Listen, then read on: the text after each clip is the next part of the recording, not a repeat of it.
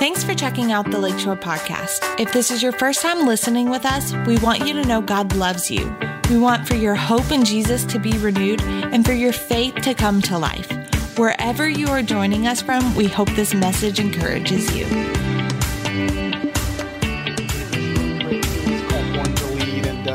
I just want to be up front. Pastor Brandon kind of brought this concept and this outline, and he's been walking our teaching team through it week after week. And it's been such rich discussion with all of us as we kind of take a fresh look at what Scripture says to all of us as Christians, and particularly in us recovering or coming back out of, and for some people, relearning the rhythms of what COVID, quarantined us away, and now we're relearning and rediscovering what God's called us to. And so I was sitting on the front row for week number 1, and he introduced it and said that we're all called to lead, but he quickly qualified it and said we're not talking about the world's, definition of authority and role and title and position. And we're talking about we're all called to lead because we've all been given gifts. We've all been given resources, energy, time, talent, treasure, and they're given to us to be used for the kingdom and so that we can help to influence and lead other people towards God and towards the relationship that God wants them to have and being everything that God wants them to be.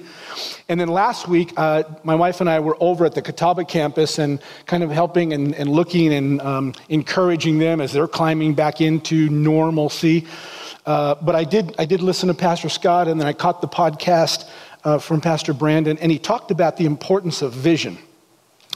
And how in 1 Corinthians chapter 2, vision is God's plan, but it's not always visible with our natural eyes. It's not always something we can see like we would look at other plans and other things that we want to step into. But according to the Bible, 1 Corinthians 2 says, vision from God requires the Holy Spirit opening up our mind's eye, opening up and helping us to see something that may not be able to be seen from the outside. And it's really important that we open ourselves up to that. In fact, it uses this term revealed or a revelation. And the word revealed in the Greek language has always been one of my favorites. It's this word apokalypto. And it kind of, we approach it as Christians as God's got this mysterious box, right? And we want to see what's inside the box. What do you have in there? What's your secrets and what's your plans and what's all the wonderful things that, that I might get available to me, but it's just inside this box. But the interesting thing about the word apokalypto that we would miss is it has a directional feel to it. And it does mean to pull back the curtain. It means to take off the lid. It means to show something that can't otherwise be seen. But it has a directional connotation to it, and the directional connotation is not to look into something, it's to look out of something, which tells us that when we want to see into God's box, God's trying to tell us, you're in the box. You're limited in your ability to see what I want to do because you can see all the natural, challenges and all the limitations and, I could never do that. And God's trying to get you to see out of the box and say, listen to me, I have a plan. And I have a purpose for you that is more than you ever dreamed of. In fact, that's what 1 Corinthians 2 says. Natural eyes can't see it. Your mind will never wrap around it. But if you'll listen to what the Holy Spirit's trying to do, God will do something and begin to develop something in your life that you never thought possible. You never even would have went down that trail. But by revelation or by pulling you out of the box, God wants to show you something that you've never seen before and do something into your life. And so once he begins to do that, and we're going to talk about kind of what that means again, and once he begins to do that, the next thing that's really important is that you and I step in. Or we lean into what God's saying. Proverbs 3, 5, and 6 says, trust in the Lord with all your heart. Don't lean back into your understanding. But in all your ways, lean into what God's doing and watch what he'll do. He'll just chart your course and direct you down the path you're supposed to go. And so this is what the whole Bible's trying to get us to understand. Trust the Lord. He's incredible. This is not just a religion, it's a relationship, and it's real time here on the earth, and then supersizes when we get to heaven. And so today we're going to talk about the importance of not just engaging and stepping in and following God, but we're going to talk about what happens once you do engage and the importance of being faithful. So many scriptures in the Bible talk about faithfulness directly or indirectly. And here's what the New Testament consistently means when it says faithful. It comes from the same Greek word that we get the word faith, and faithful means to be full of faith. It means that we're trusting God, that we're leaning in, that our hope and our confidence is in God doing what he promised he would do, and making sure that it's more than we thought he would do, and making ways where there doesn't seem to be a way. It comes from the same Greek word. But the word faithful shows some action, continued action. And it's talking about a person who actively and wholeheartedly steps in and begins to do whatever's required, whatever's right and required, and that person continues to do it and can be relied on to continue to do it all the way to the finish. That's a faithful person. And so the Bible says a lot about stepping in, and starting's great, but being faithful and staying in there is by far the more weighty issue that we see in the Greek. So today the title of the message is Faithfulness Before Fruitfulness. Faithfulness before fruitfulness. And I want to take us back to a passage that, if you've been around for a while, I keep taking you back over and over again because it's so fundamental to our understanding our relationship with God and how the kingdom works. And so if you like to turn in your Bible, we're going to spend some time in Mark chapter 4, and then we're going to go backwards a few books in the Bible, and we're going to look at Matthew chapter 25. Bunch of scriptures in the middle, but Mark chapter 24. Let me set the stage for you because we don't have time to go through the whole narrative the way Jesus did, although I wish we did. But in the first 23 verses of Mark chapter 4, Jesus is telling them, and he's giving them several different examples, telling a story, a big parable over again, and leaning into his followers, trying to get them to understand the kingdom of God works like a farm. Now, this is important for you to recognize. The kingdom of God is just not the little spiritual circle. The kingdom of God is how life works. How God initiated all of our life to work, starting in a relationship with him, but this ripples out to every single part of your natural life, your emotional life, your mental life, your relational life, your spiritual life, your physical life. Everything is under this kingdom umbrella because God, as the king, designed it. So he's saying the whole kingdom of God works on a farm, and listen carefully, everything on a farm works in the principle of sowing and reaping. You plant something, you tend to it while it's growing, and then you harvest the results of that. And this is what Jesus has been teaching for 23 verses. Then in verse 24, he kind of draws a line and says, now, let me show you how to get started in that. And then in verse 26, a couple verses later, he says, and now let me help you to see the importance of staying with it so that it can produce what it's supposed to produce. And this is important, again, because lots of people start something, but they don't finish. They get discouraged and they don't stay in there. And Jesus is spending an entire chapter here helping us to see this is really, really important. Again, so first we're going to look at some scripture. We're going to set something up. Eventually, I'll get to 4 key, very practical areas that you need to be farming right now. Show yourself faithful so that you could experience fruitful. And depending on the time, we'll either zip right through those because the scripture that we're going to study will already set the precedent, or we'll take a little time and we'll look at some practicals in that too. Mark chapter 4, though, I'm going to begin in verse number 24. Again, he's already emphasized the kingdom works like a farm, and a farm works in the principle of sowing and reaping. If you don't sow anything, you don't reap anything.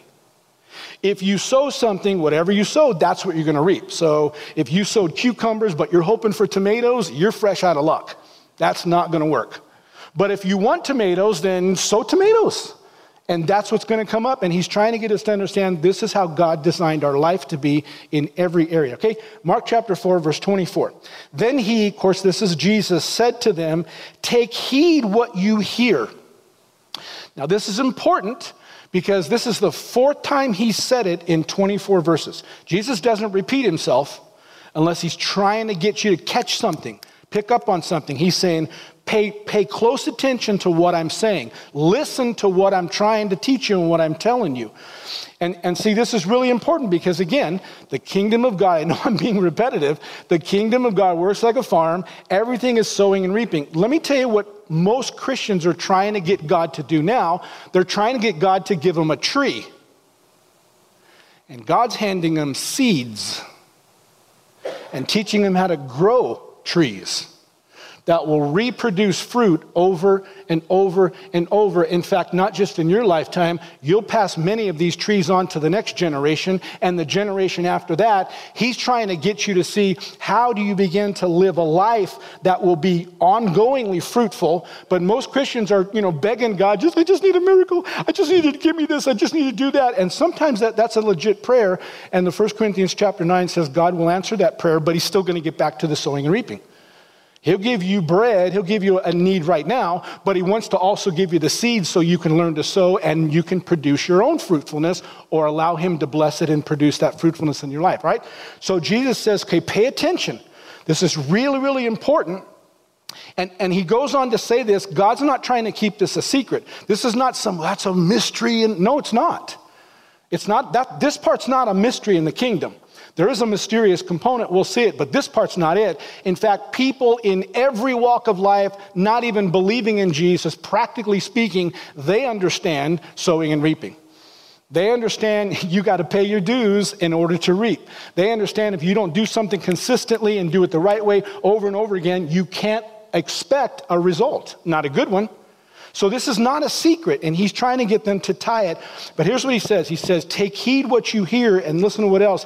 He says, because with the same measure you use what you heard.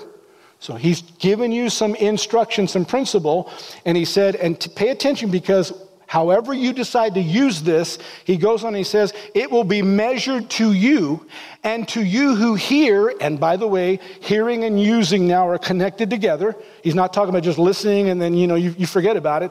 Hearing and using, he said, more will be given to you.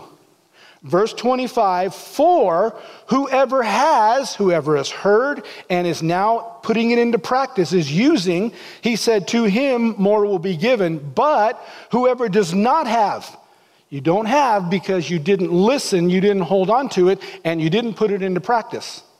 And so it slipped away.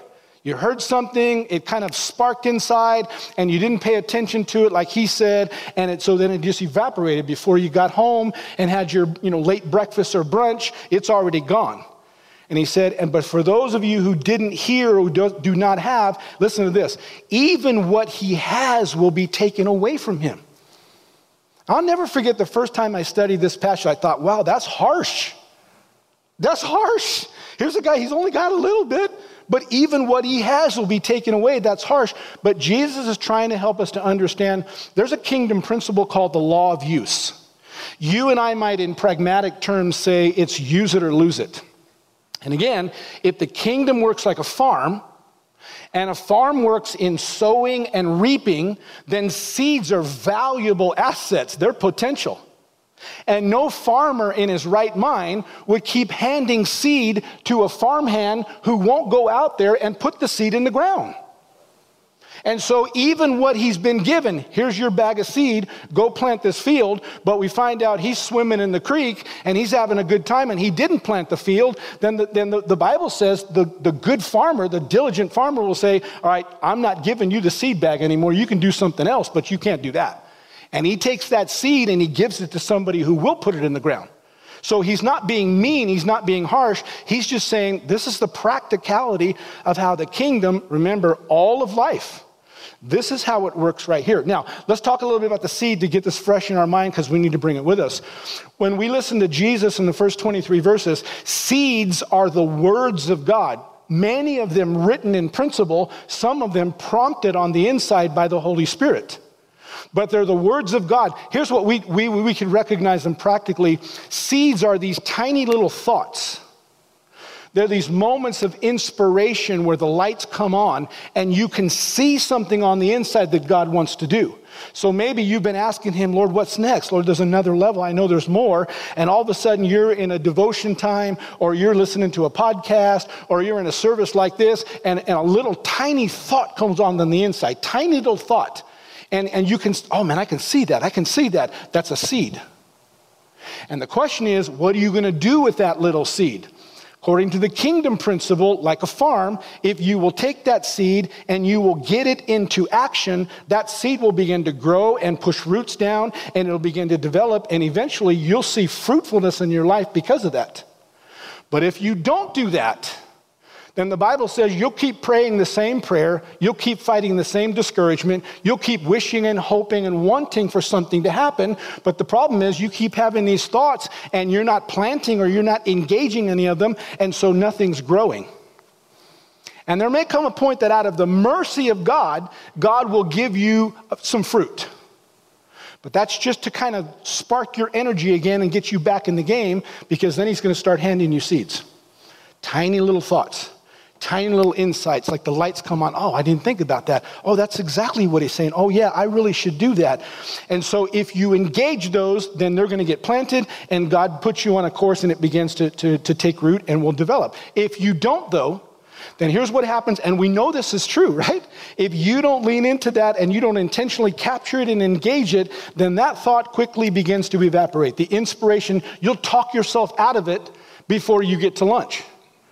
And see, this is how the kingdom's working, and he's trying to understand you need to engage, and then you need to stay full of faith, faithful, that what God whispered to you, what you caught in the scripture, that's exactly how it's going to grow. Now, he's not done talking about this, so let's keep going. In Mark chapter 4, verse 26, it says, and then, after he finished that, he said, the kingdom of God is as if as a man should scatter seed on the ground. So in other words, he's putting those thoughts, he had a thought, he had an insight, he had an idea, he had a mini vision that inspired him to say, oh, I can see that. I didn't realize that was a potential, but man, now I can see that, and he got that into practice. He said that he should scatter seed on the ground or plant, and he should sleep by night and rise by day. In other words, he didn't just try it one time, but day after day after day after day, he put that thing in the ground and he engaged it. He watched it, he watered it, he's being patient with it, he's being diligent. Nope, that's my plan. Nope, that's what I'm doing.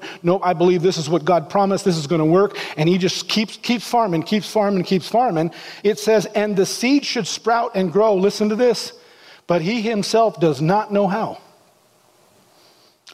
If you've even tried this one time, if you've even tried it practically, if you've ever tried to plant a tomato plant, and you're like, is it even growing?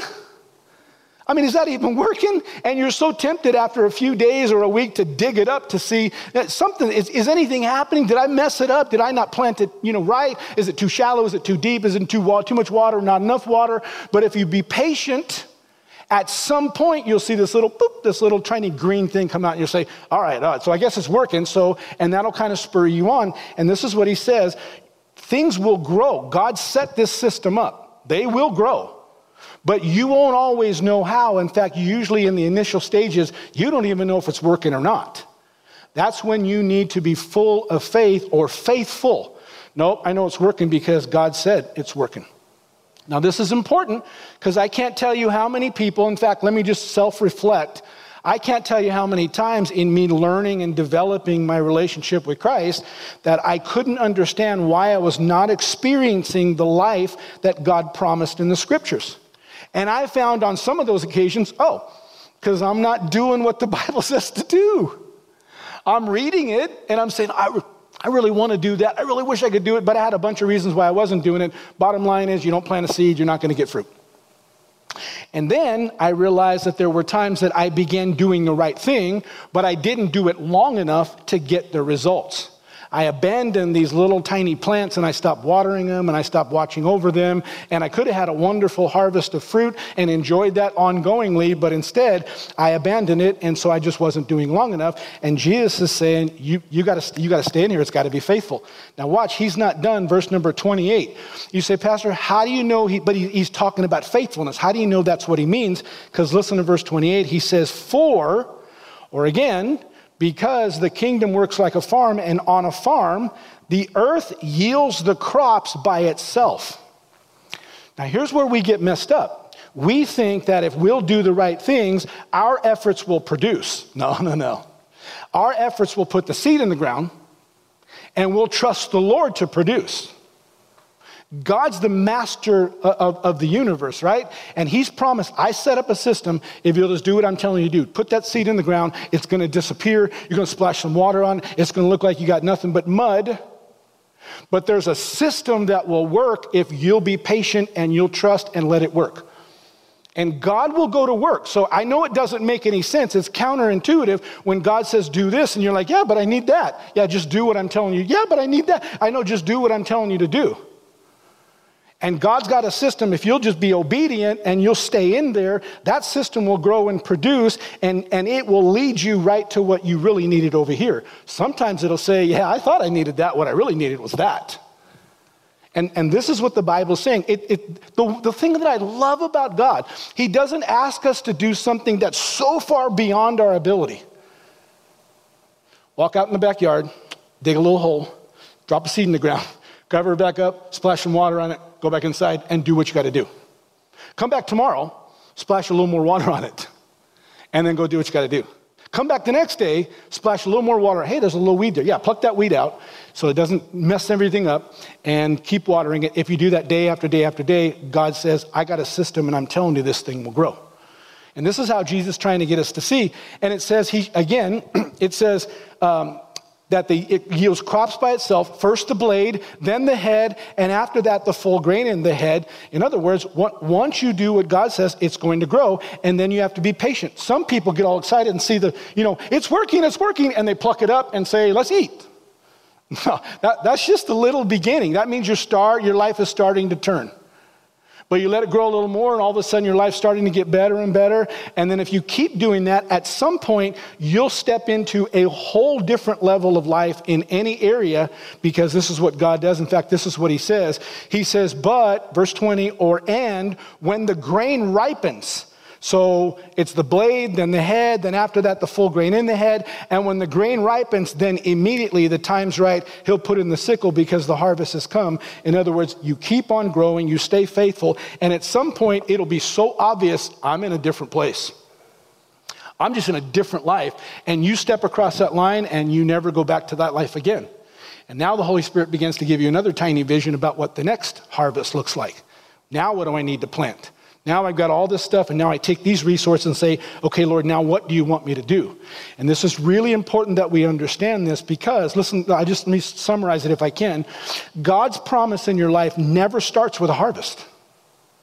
That's what we want, right? So we'll do what he says one time. All right, where's the cash? Where's the wonderful, rich, deep, peaceful marriage? Where's the promotion on the job? Where's all these things we think it should be? God's promise will never start in the harvest. God's promise will get down into the dirt where you're at, and it will start with a seed. And it will give you the things to water it, and it'll give you the tools to begin to nurture that. But it's always this tiny little vision, this tiny little inspiration, and you have that choice. Sometimes it's a moment, sometimes it's a little period of time, but you have the choice, am I going to plant the seed or not? And this is what the Bible's saying, so important. And here's the other thing, that when God hands you a seed, most of the time, at that time, it doesn't seem significant. It doesn't even seem connected or related. I can't tell you how many times growing up in ministry that I've been on my face asking the Lord for money, and he starts talking to me about budget. No, you don't understand. I'll budget if you give me the money. No, I'll give you the money if you budget.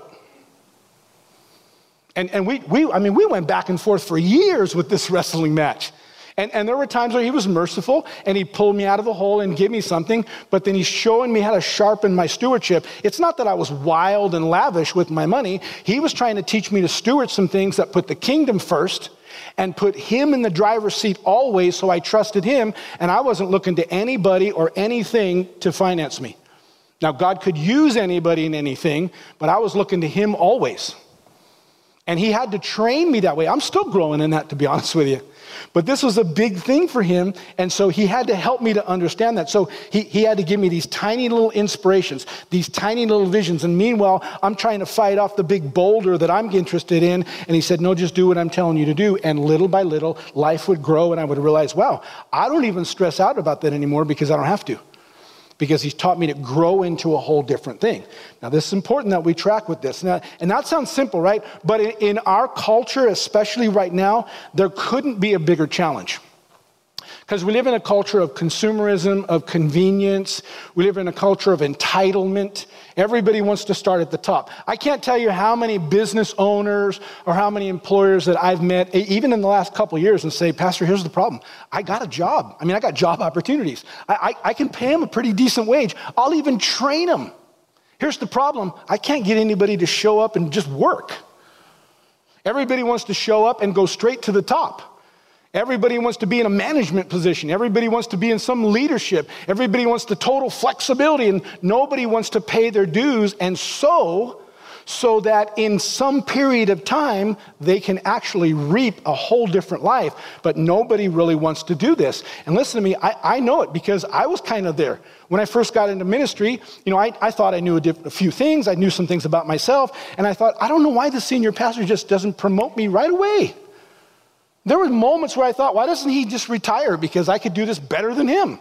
You talk about ignorance and arrogance combined. But at the time, I thought this was righteous. It was self-righteous, no righteousness of God. And the Lord had to humble me over and over again.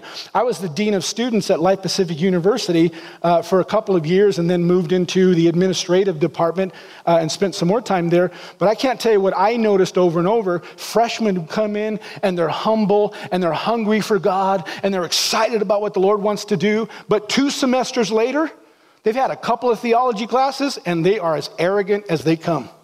They know everything about everything. They're so critical of every ministry and well, why don't they just do that? Well, why are they even doing that? And if those that hung in there and kept allowing the Lord would work with them in the next 2 years, junior and senior year, you would watch their hearts sober and they would humble again and they would step out and do pretty well in ministry. But I watched this in my tenure and beyond in our denomination. Those who didn't, when they got out of college, if they even made it through to the end, they didn't last 5 years in ministry. And they left the ministry, some of them even left the faith. You say, why is that? Because when the Lord puts something in our life, he's not just trying to develop a product, he's trying to develop the person. And sometimes blessings and character development, blessings and dedication and heart to the Lord, sometimes those are in complete tandem together. And as much as the Lord wants to bless you, he can't, because blessing you would ruin you. I've watched it. I've watched people that didn't stick to the Lord and went out and chased after things, and they got it, man, successful in business, got a great boat, got a great life, great house, and stopped coming to church. And not only that, their kids didn't grow up understanding the reverence of the Lord, and they didn't not only got off course for a generation, they got off course for a couple, maybe 3 generations before the Lord was able to get their family back on course again. And I'm telling you, this is what the Lord does. This whole thing is not just about growing a blessing, it's about growing you so that you can live in the Lord's blessing. And this is what faithfulness is really all about, and this is why it's really, really important. All right, so let me show you a couple more passages. We're going to work much faster now because you've got a kind of a really good premise out of Mark chapter 4, what Jesus was trying to get across. And so Luke chapter 16, we're switching parables, and Jesus is now talking about the importance of faithfulness. And here's what I want you to see. I want you to see that while he's talking about a thing, an area of life, he's really talking about that developing in you. But he uses 3 tangible areas to do it. Luke 16, verse 10, he says, if you're faithful in little things, you will be faithful in large ones. So he's talking about a season of development.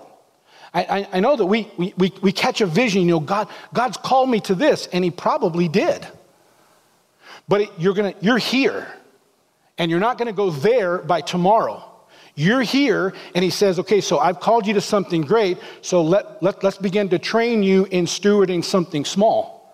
And if you do well there, then we'll move you to the next level, and then the next level, and the next level. And so he says, if you're faithful in little things, then you will be faithful in large ones. But if you are dishonest, the word dishonest in the Greek is not talking about, something inherently evil necessarily. It's talking about if you cheat the system. if you're willing to look for the shortcut, if you're willing to compromise things to get to where you need to get to, that's not honest, that's not honorable. And so he says, if you're dishonest in little things, then you won't be honest with greater, notice, responsibilities. So the first thing he's saying that while God's growing whatever the thing or the levels of roles and responsibility are, God's growing you in integrity. Are you willing to do the right thing even though it's going to take you a little longer to get this done? Are you willing to do the right thing even though you're going to have to trust God more than you ever have? Because if this thing doesn't work, yeah, but it will work because sowing and reaping always works. And so God says integrity, but he goes on, he says this. He says, and, verse 11, if you are untrustworthy about worldly wealth, then who will trust you with the true riches of heaven? So here, first he talked about integrity. Now he's talking about learning financial stewardship. If you keep praying, I need more money, I need to get a better job so I can get more money, because we need more money, because we want a better lifestyle, so we need more money. If it's all about that, and God says, I don't have a problem. I mean, he's a generous God. In fact, 1 Corinthians chapter 9 actually says, if you understand anything about the grace of the Lord Jesus, you'll understand that even though he was rich, he became poor, so that through his poverty you could become rich. And that whole thing's talking about natural riches. He does not have a problem with that. Now, that's not the spiritual measurement of your life. That's not the, if I can just get that. No, he doesn't have a problem with that. He has a problem when that has you. And so he says, listen, if you can't be trusted with worldly wealth, with where you are right now, if you can't work a budget, and that doesn't mean you have the skills, but if you can't say, Lord, help me to be honorable in whatever finances I have right now, if you can't do that, then he says, how in the world will God trust you if divinely, supernaturally, he begins to bless your life? It's going to ruin you. And then he goes on in verse 12 and says, and if you're not faithful with other people's things, why should you be trusted with things of your own? So this is talking about your own ownership, your own promotion, or we could say, how do you do with authority and submission?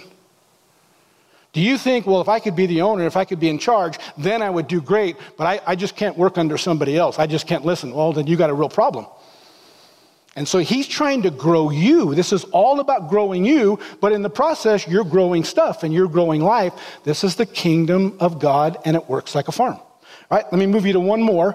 This is in Matthew chapter 25, and this is going to put all three of them together. In fact, we're going to look at verses 14 and 15 just to introduce this story that we don't have time to go through, but I'm going to get you to the backside of it.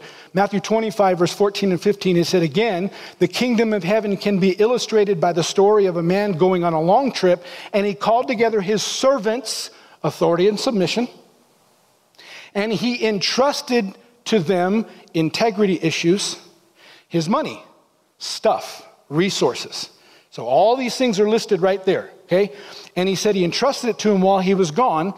And notice this, he said he gave 5 bags of silver to one, 2 bags of silver to another, and 1 bag of silver to the last, dividing it, listen to this, in proportion to their abilities. If you study that a little deeper, other translations actually point out, in proportion to their proven abilities. You can make a really strong case that even though one guy got 5 bags of silver, it's only because he's been doing it for a while, because he started at 1 bag.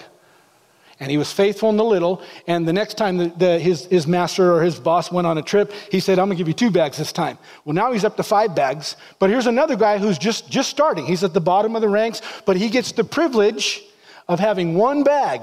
Okay, I'm going to get you in the game. Ready? We're going to do this thing. I want to get you to 5 bags, but here's 1 bag. And so he gives it to each as their ability. Now, let me skip forward in the story. We don't know how much time goes by, but the boss, comes back from his trip, and he calls in all 3 of these trusted servants.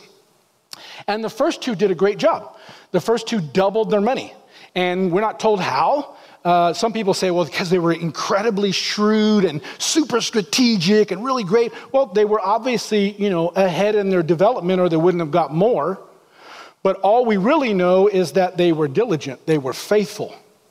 They did the best they could with what they were given. And we actually see that because the Lord commends them. And I want you to understand that, because once they tell him, hey, we doubled our money, that's the last time he talks about money. It's not money. It's them. And so he's talking about, they're working to grow an asset, but the boss is wanting to grow the person. And this is God. Now, let me clue you in too. This is important. This particular parable is not just a parable about the principles of sowing and reaping and us allowing God to develop our life. This is also a parable that reflects to what was going on in the context, because the man in this story who had servants and who left his gifts, that man in the story is Jesus. And he leaves the earth and he gives his disciples and all of his followers his investments. Here, I'm giving you all this. I'm giving you callings and giftings and opportunities, and I want you to go sow into the kingdom. But at some point, I'm going to come back. That's Jesus' return. And when he comes back, every one of us as Christians is going to get to stand in front of me and say, okay, so what'd you do with what I gave you? And that's the big parable, and you got to see that because there's some great stuff in here when you can see that. All right, so verse 23 now, in Matthew 25, he's got the two servants in front of him, and we're just going to recap that real quick, and then we're going to talk about the third servant. The master said to each of these servants, but I'm just going to combine them together, "Well done, my good and faithful servant." And there it is. You've been faithful. So he didn't even accentuate how good they were. He just said, no, you were full of faith. You did the best you could with what you had. You were faithful in handling this small amount. And so now I will give you many more responsibilities. Let's celebrate together. But now he talked to the last person. He says, then the servant with the one bag of silver came and said, "Master, I knew you were a harsh man, harvesting crops you didn't plant and gathering crops you didn't cultivate." Now, the first thing it tells about this guy, he has no clue how life works. None. No clue. He has no clue who his owner is. There's no relationship there. He's just doing it because it's a job, but he doesn't have any personal invested interest there. This is just kind of what he does Monday through Friday, but he doesn't know anything about his boss, and he certainly doesn't know anything how the system works, because he says, all I know is I keep watching you get richer and richer, and you're not doing anything. You don't understand anything about how the kingdom works spiritually or practically. But he goes on and he says this, "And I was afraid that I would lose your money." In other words, I didn't want to mess up. Whatever I do, I just didn't want to mess up. He said, "So I hid it in the earth. Look, here is your money." And so by not wanting to mess up, he messed up as bad as you could because he didn't do anything. I mean, the master might as well have not even given him anything, right? Because he was just as idle as he would have been if he didn't have anything to work with. And so he said, I didn't want to mess up. And so notice how the master responded. The master replied, "You wicked." I remember, again, first studying and thinking, well, how do you get wicked? I can see where, he was not the best guy and he was lazy, but how do you get wicked? Well, the word wicked here in the Greek actually means to have these actions that demonstrate these huge flaws in your personhood and your character. He was hired to do a job. He was given an investment, and the master said, "Here, I want you to do the best you can. Invest this while I'm gone, and we'll see how you did when I come back." And he didn't do anything. Nothing. We don't even know what he did do, because he certainly wasn't doing what the master said to do. So he had other things. I'm sure he was busy and probably had a full life, but not with what the master asked him to do.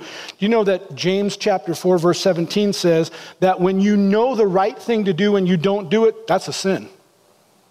That's evil. That's wickedness. It's a little tiny thing in your heart. It's not like inherently really bad or vile, but you're contradicting. You're moving away from what you know is the right thing to do. If you don't know, that's one thing. But if you do know and you're just not doing it, he said that's really, really evil. But not only that, he said you're a wicked and a lazy servant.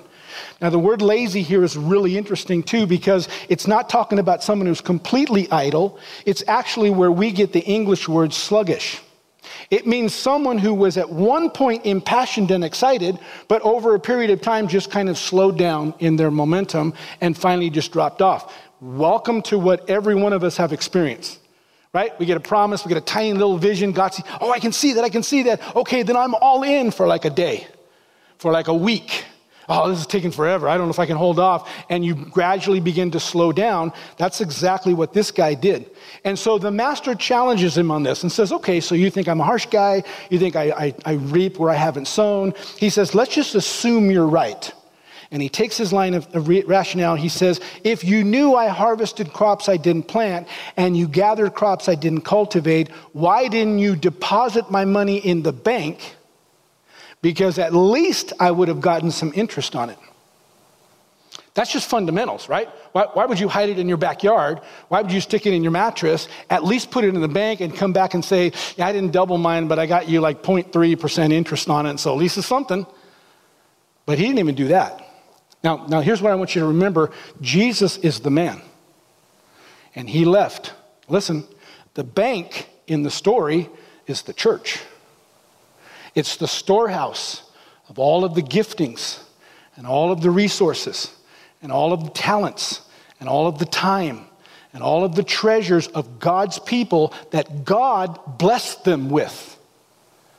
And the storehouse is the church. And Jesus said, why didn't you at least put it in the bank? In other words, why weren't you at least faithful to stay engaged in church?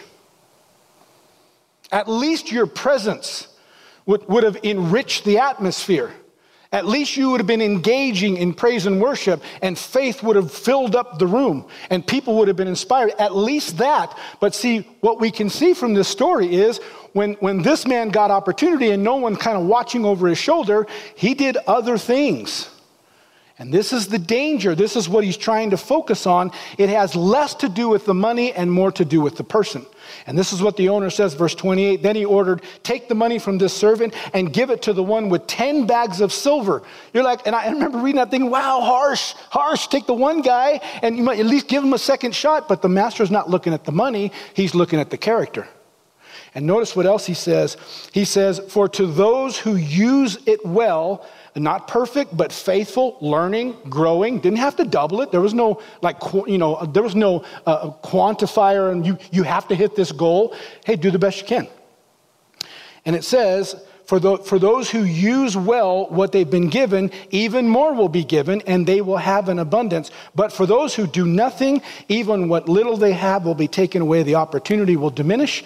The inspiration will evaporate. You'll be on to thinking about some other thing that you really want, and you won't even recognize God's trying to give you the chance to really experience a fruitful life.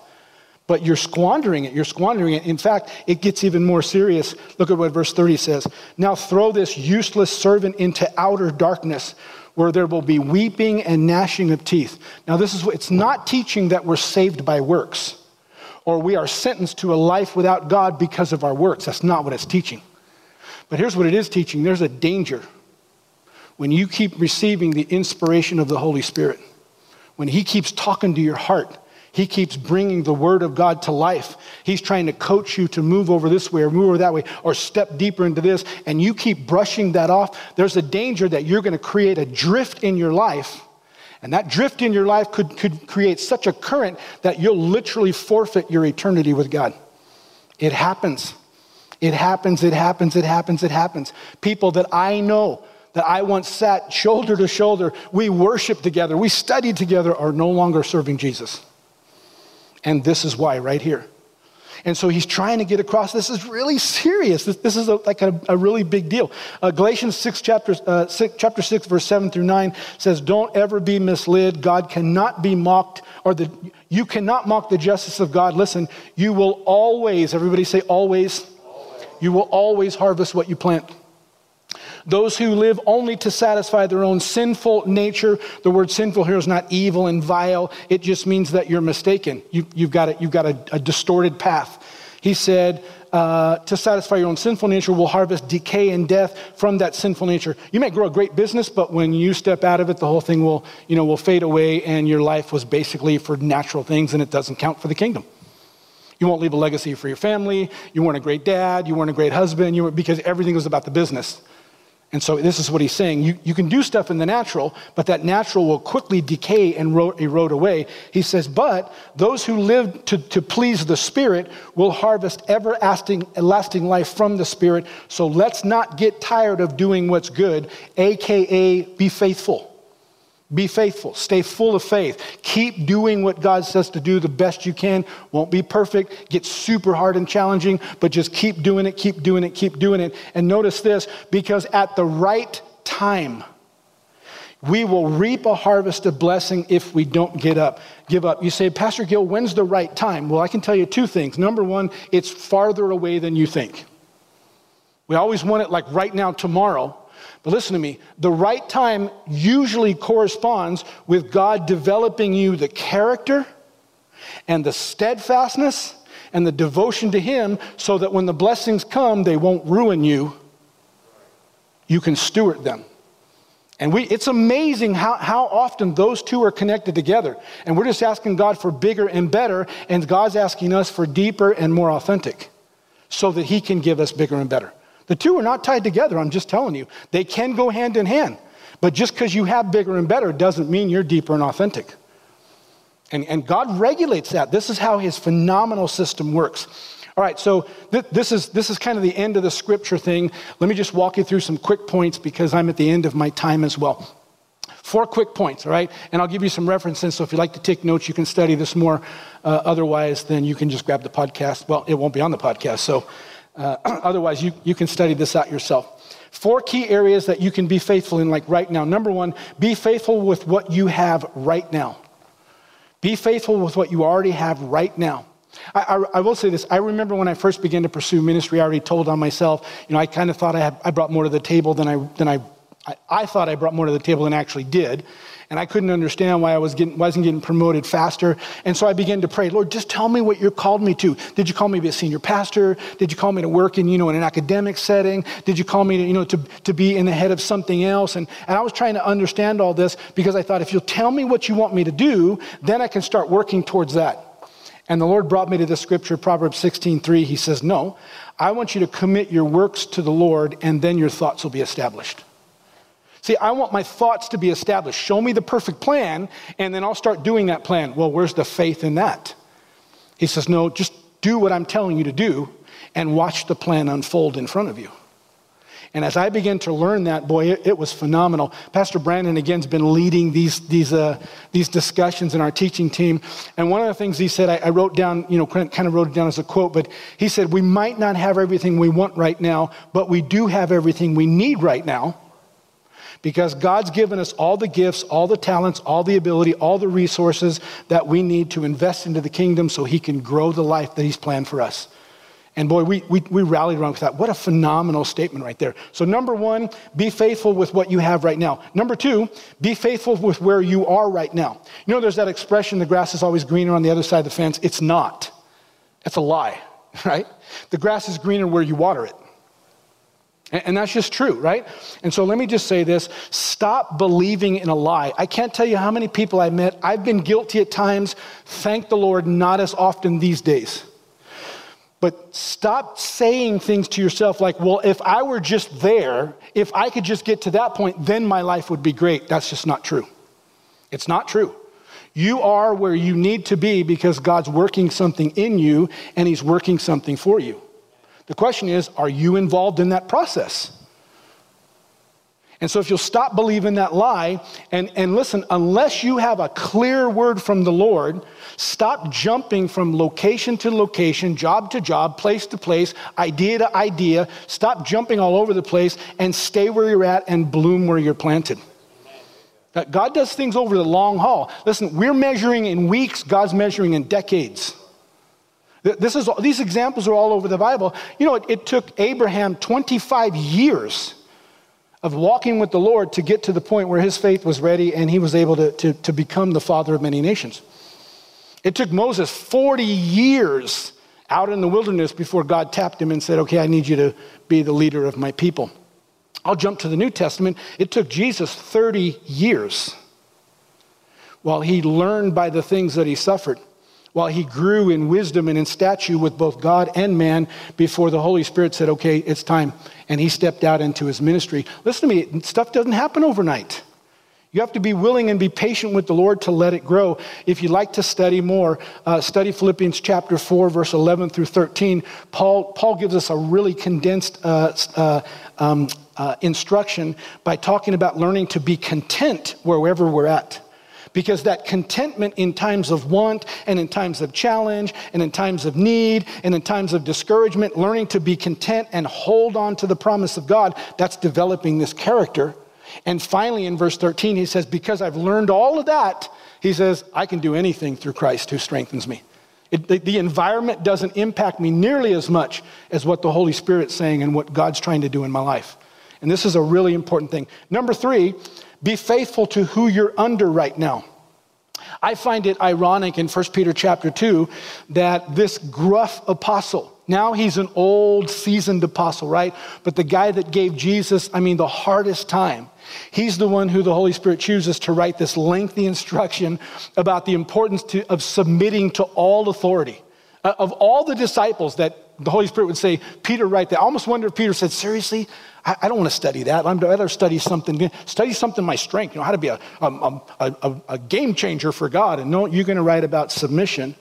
And he even goes on and said, even if you're under a cruel one, even if you're underneath somebody who's a jerk, somebody who doesn't care anything about you or your life, they don't care whether you develop or not. He says, because if you do that as unto the Lord, you do that trusting God, he says that's commendable.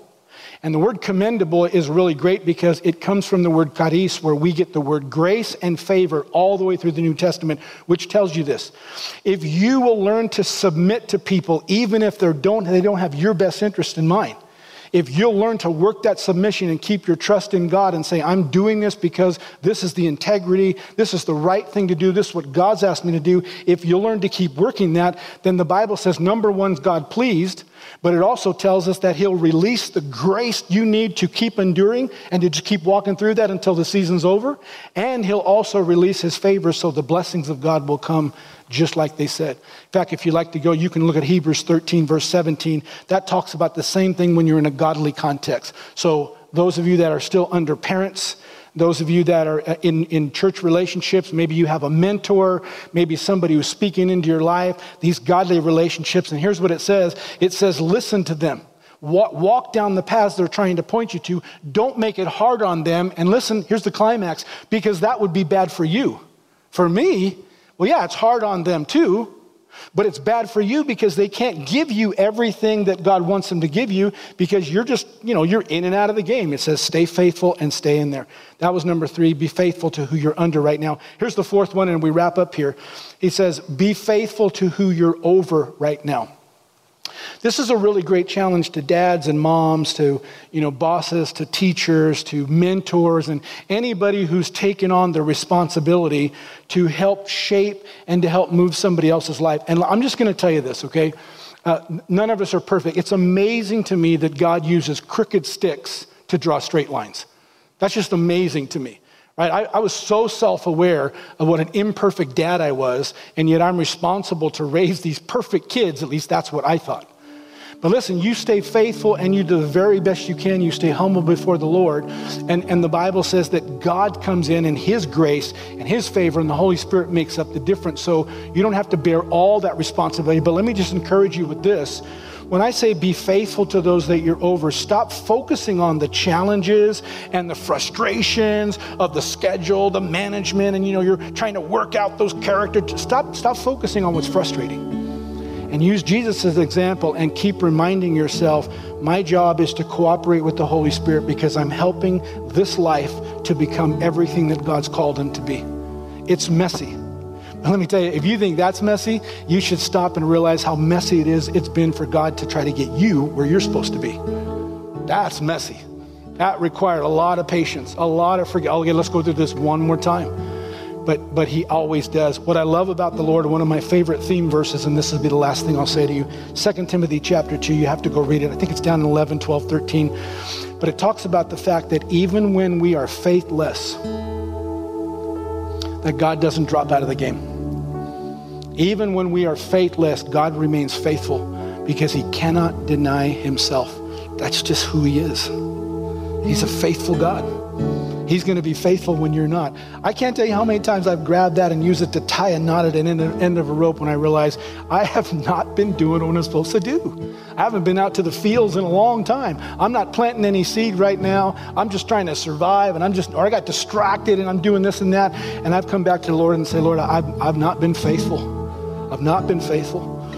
And I'm depending on your mercy and your grace because you're always faithful to stay with me now. Don't toss me to the side.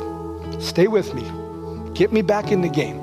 Show me how to get my tools out and get back in there and begin to farm. And I'm telling you, every single time God does what he promised he would do. So I don't know where you're at this morning. It doesn't matter what you have or what you don't have. It doesn't matter where you're at or where you're not at, that you want to be. It doesn't really matter who you're under right now or who's under you. Listen to me, God has an incredible place, an incredible story for you, but the whole kingdom of God works like a farm. What are those little tiny inspirations he's been whispering to you? What are those little things that keep coming up over and over again? What's the scripture that rolls up in your heart? What's the song that you're singing when you first open your eyes before you're even conscious of the day? Something's rolling around in your heart. What are those things that the Holy Spirit's trying to get to your attention? Those are the things that if you'll put those into practice in your life, they're going to cause you to develop and to reap a fruitful life if you'll stay faithful to the Lord. Hope you've been blessed by God's word this morning. Close your eyes. Let me pray for you. Heavenly Father, thank you so much for your grace and your mercy, that you really are faithful even when we've been unfaithful. And I pray that the mercy and the grace, the tenderness of the Lord, the kindness of God would lead every single one of us into or back into the place where we're supposed to, so we can be developing. Lord, don't let any of those tiny visions, those inspirations be lost on us today. Don't let us get too excited and try to get to the top as fast as we can. But Lord, instead, help us to humble our hearts and help us to follow you one step at a time, one little seed at a time, one idea, one adjustment at a time, so that you could bring us into the fruitful life that pleases you and that you promise to us. We thank you for all of this, and we entrust it in your care. In Jesus' name, amen.